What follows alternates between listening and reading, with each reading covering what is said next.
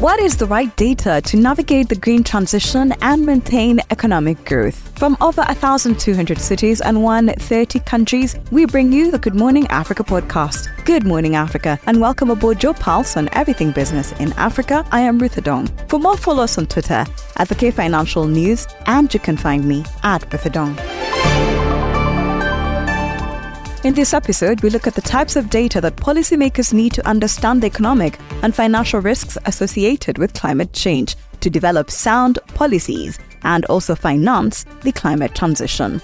Bart Cruz, International Monetary Fund's Chief Statistician and Data Officer, offers insight on the main data gaps associated with climate change. Climate change is central to the mandate of the IMF.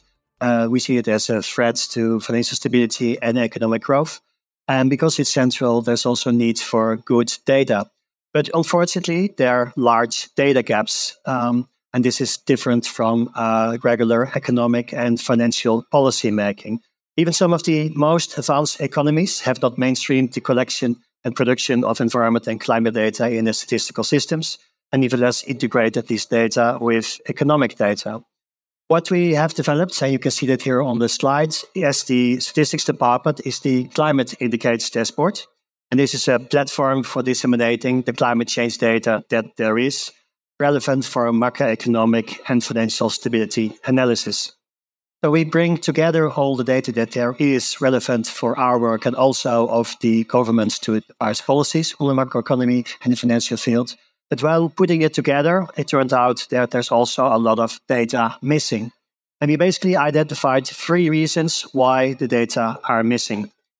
First, the types of data where there's methodology developed, where we know what to do, where even the data, the basic data might be there, but not many countries are producing the data. An example is air emission data, energy accounts data, where about 50 countries producing them now.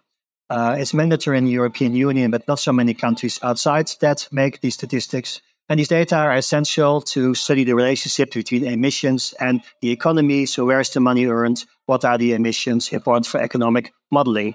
The second type of data that is missing is when there's not good classifications. For example, on subsidies and expenditures, there's a lot of data, but they're not comparable international. The data on subsidies and expenditures in one country are different from other countries. Also on climate finance statistics, we have here on the climate dashboard something called green bonds, but basically it is self-reporting by countries. You can use it in the countries, but the data is not necessarily very comparable. But still, it's very important. The IMF estimates that the path to net zero by 2050 requires low carbon investment to rise from 900 billion in 2020 to 5 trillion annually by 2030. And that's only the mitigation financing needs. There's also substantial investments needed to adapt to climate change. And policymakers need to track both the source of these funds and the uses of these funds. We have a rich set of national macroeconomic and environmental data sets to help us track investment and the financing, but they're not disaggregated enough to say things specifically about climate and environment. We will work with relevant partners, including the World Bank, to develop appropriate methodology and net granularity. The third type of data that's missing is when there's not even a clear idea what the mission and what the indicator should be. Missing methodology. For example, the information on risks are very important.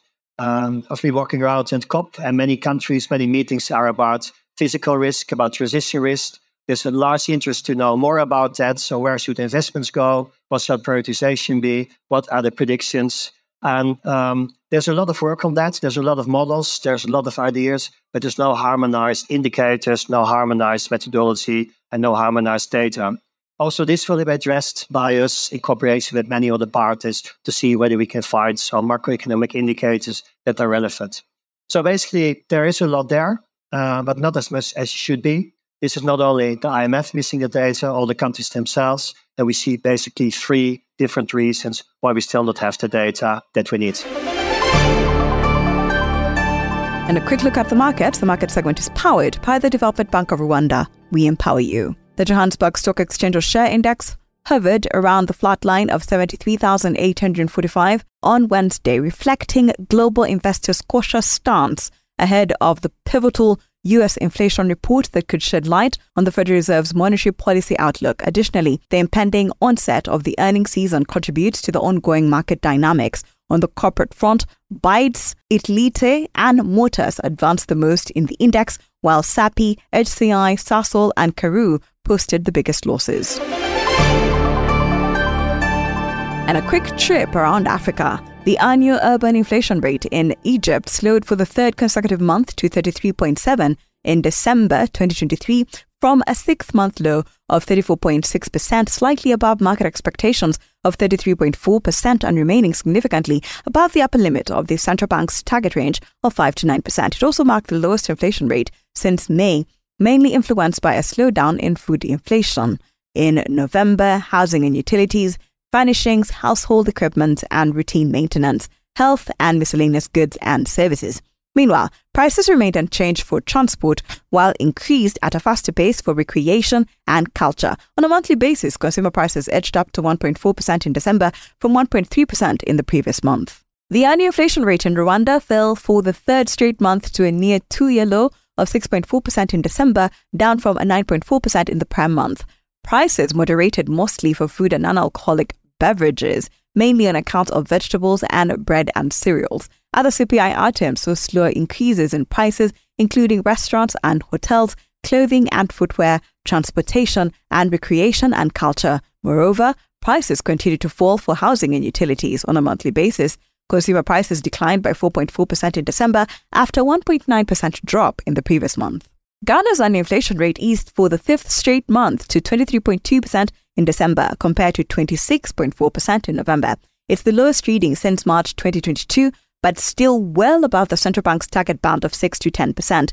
Prices slowed down for both food and non-food items. On a monthly basis, consumer prices rose by 1.2% in December after a 1.5% increase in the prior month. The annual inflation rate in Mozambique edged up to 5.30% in December of 2023 compared to a 4-month low of 5.36% in the prior month. The moderation in overall inflation was mainly due to slowing prices of food and non-alcoholic beverages, alcoholic beverages and tobacco, restaurants, cafes and hotels, and clothing and footwear.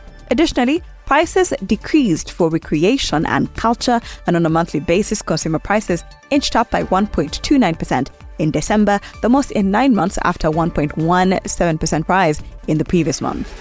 Thank you for always waking up with us. Good Morning Africa is a product of the K Financial. If you have suggestions or you just want to check out more stories, visit the website. That's thekfinancial.com, and don't forget to subscribe. You can also find us on all social media platforms at the K Financial, and you can find me at With a Dawn.